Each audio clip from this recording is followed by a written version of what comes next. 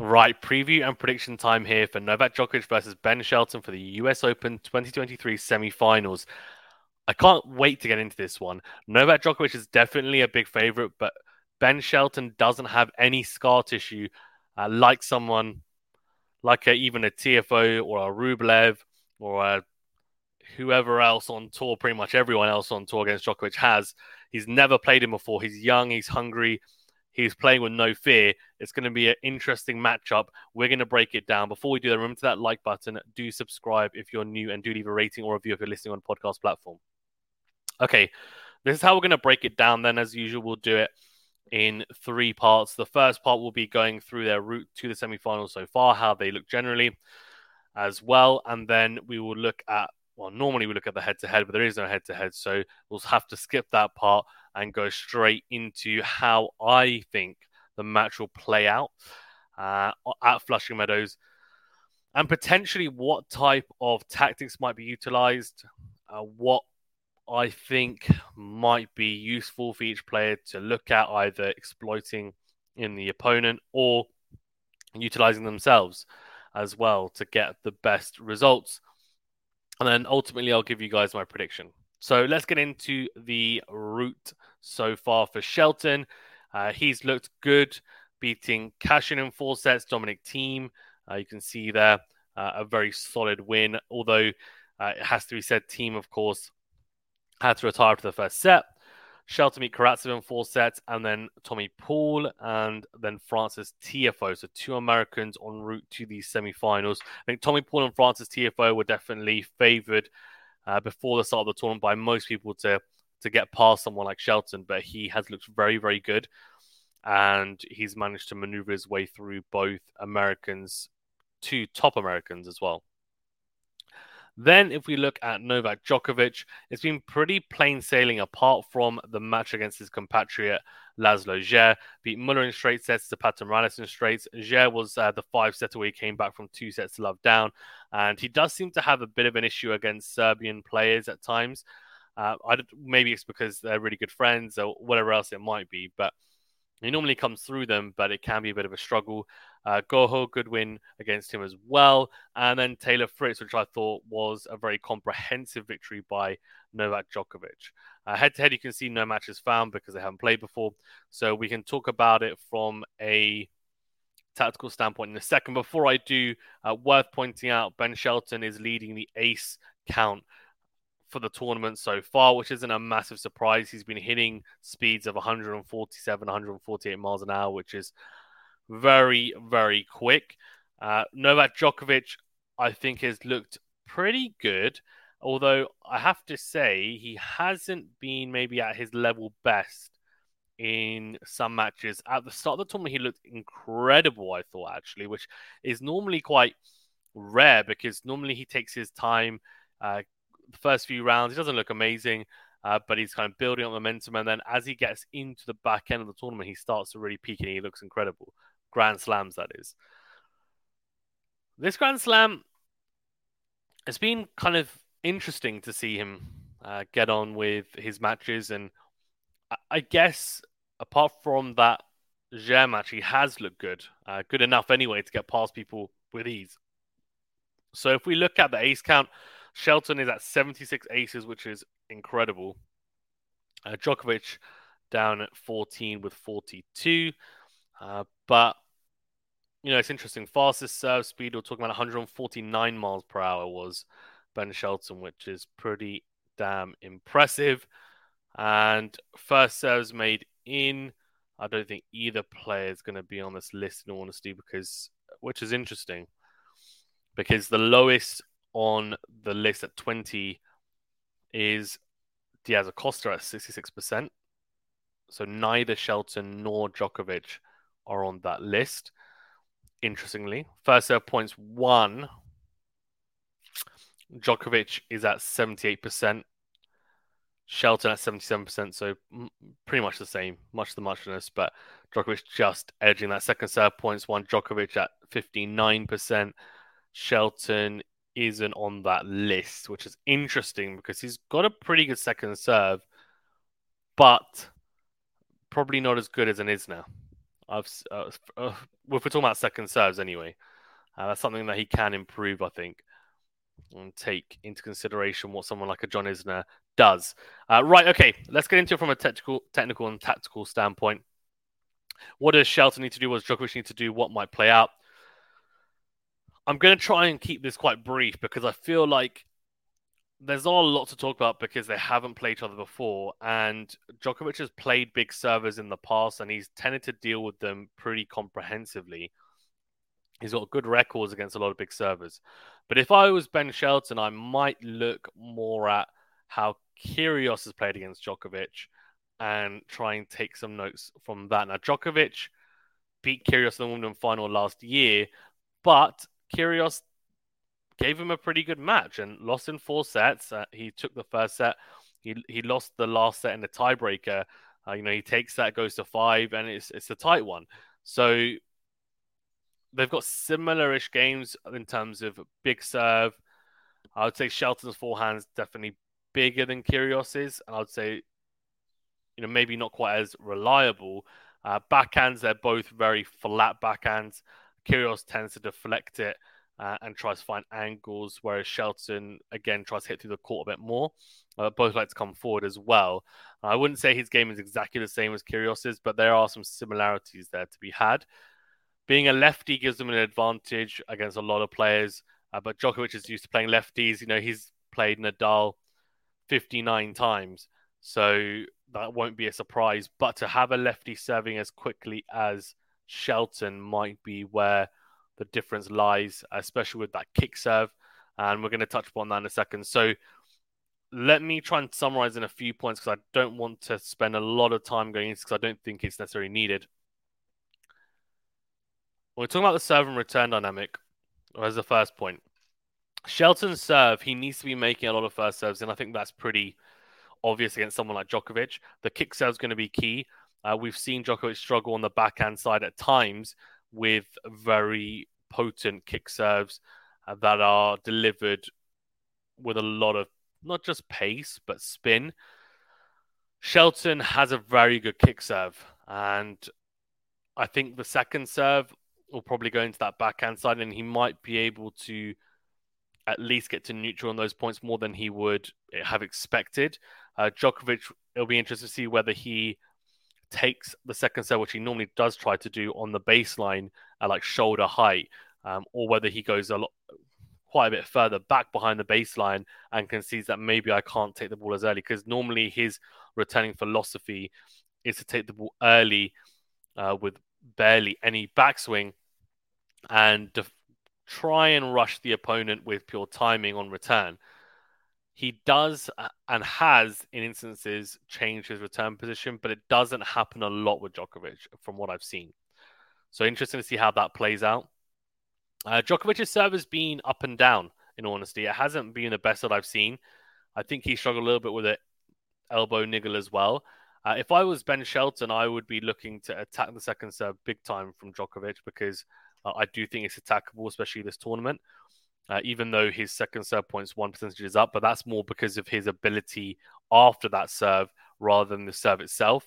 How well he's able to defend with the +1 and then also throughout the point. And he's able to very much transition well from defense to attack. And we know he's an incredible player. I mean, we don't need to talk about him too much because everyone knows the type of attributes he has. I also think that Shelton needs to try and be creative with the forehand. Now, it's obviously going to go cross-court a lot into the Djokovic backhand, which is an interesting exchange because that ad exchange, Djokovic is, in my opinion, the best ever when it comes to the ad exchange, the ad court exchange. I just think he's just so good backhand to backhand. And then even going into out forehand to backhand and vice versa. I just think he's the best he's the best in the business. Best in the business when it comes to that. He defends that corner so well as well, better than anyone that I've ever seen. Shelton, though, as a left-hander, has a bit of an advantage to find a bit more angle. I think he needs to not necessarily hit with a lot of pace all the time. He will have to play lights out tennis at times, I think, but he needs to be able to change direction as well. But when he changes direction and goes line, he needs to try and make sure that that forehand is potent enough that Djokovic can't then counter attack it. Because what Djokovic does very well is when he's in that exchange, if someone goes line with their normally it's a righty, so backhand line, if it's not quite good enough, he will not only get there, but he'll get there and almost hit a open stance forehand cross court. And it's normally a loopy one cross court, but it's got good angle on it, and it gets him to at least neutral on the point, if not on the front foot, because the player then has to adjust. And they're not expecting, I think, Djokovic to hit a shot with such quality. And normally it ends up meaning that he's on the front foot, ends up winning the point from that position because he recovers so well. And he just flicks it like that and says, no, you're not going to be able to get on the front foot. Now, Shelton has a forehand line to access in those exchanges, and I think he needs to really make them count.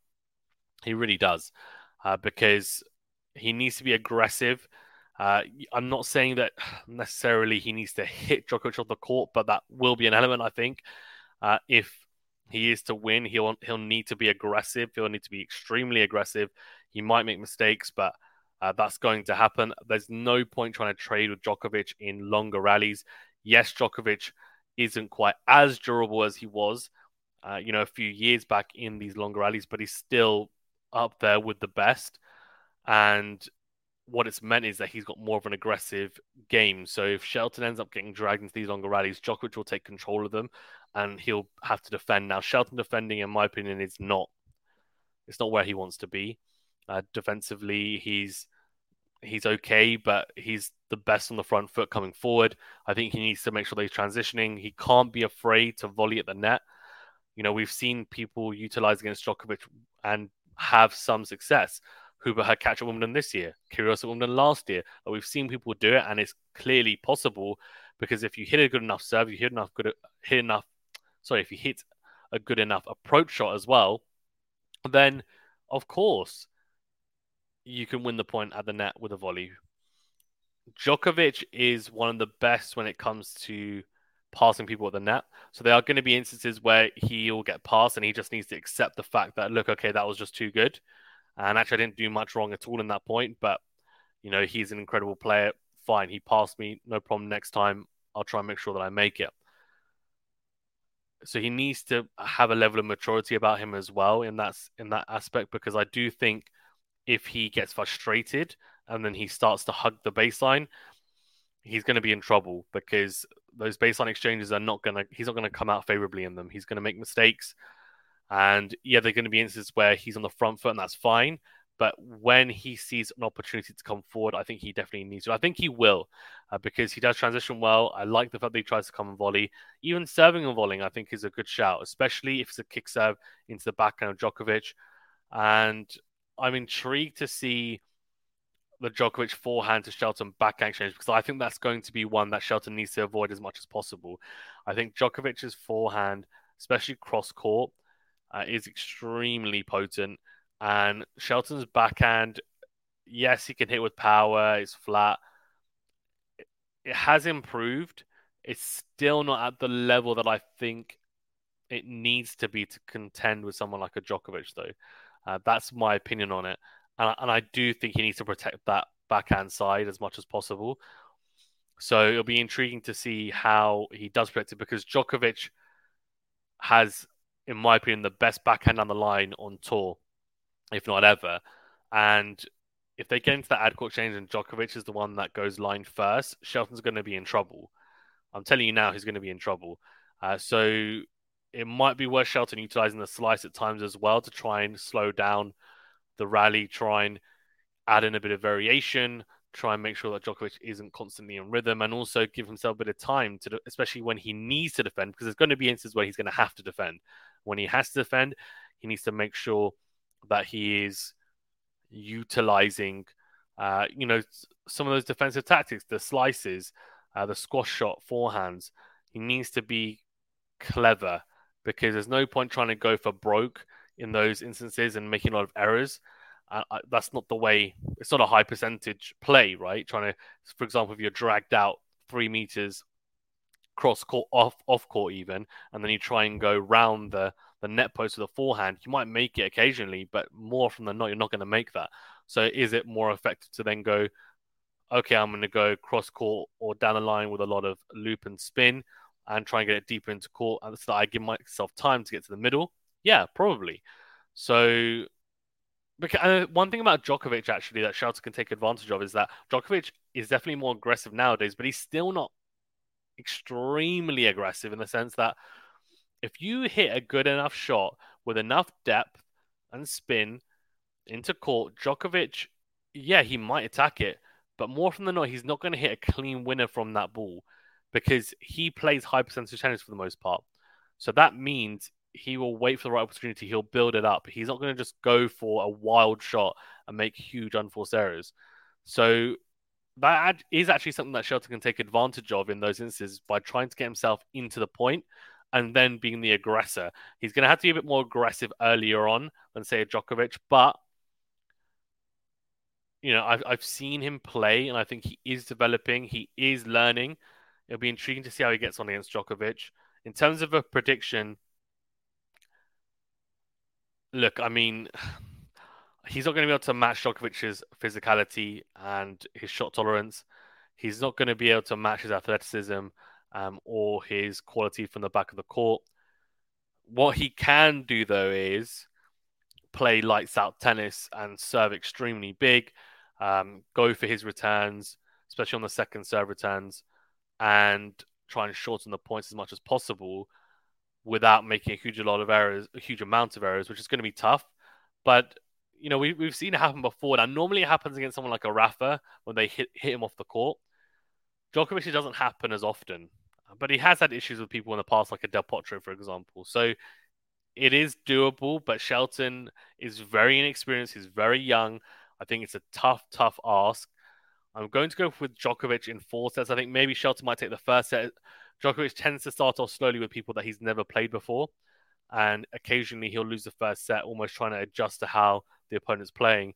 And then once he's dialed in, once he's calculated what he needs to do, it then becomes just a complete and utter, well, it's not destruction, but it ends up just being a methodical win. And so, yeah, Djokovic in 4 sets for me. Let me know in the comment section below who you think is going to win and why. And we will see you for the live stream later on. Thank you very much, guys. Stay safe and well. We'll see you on the next video.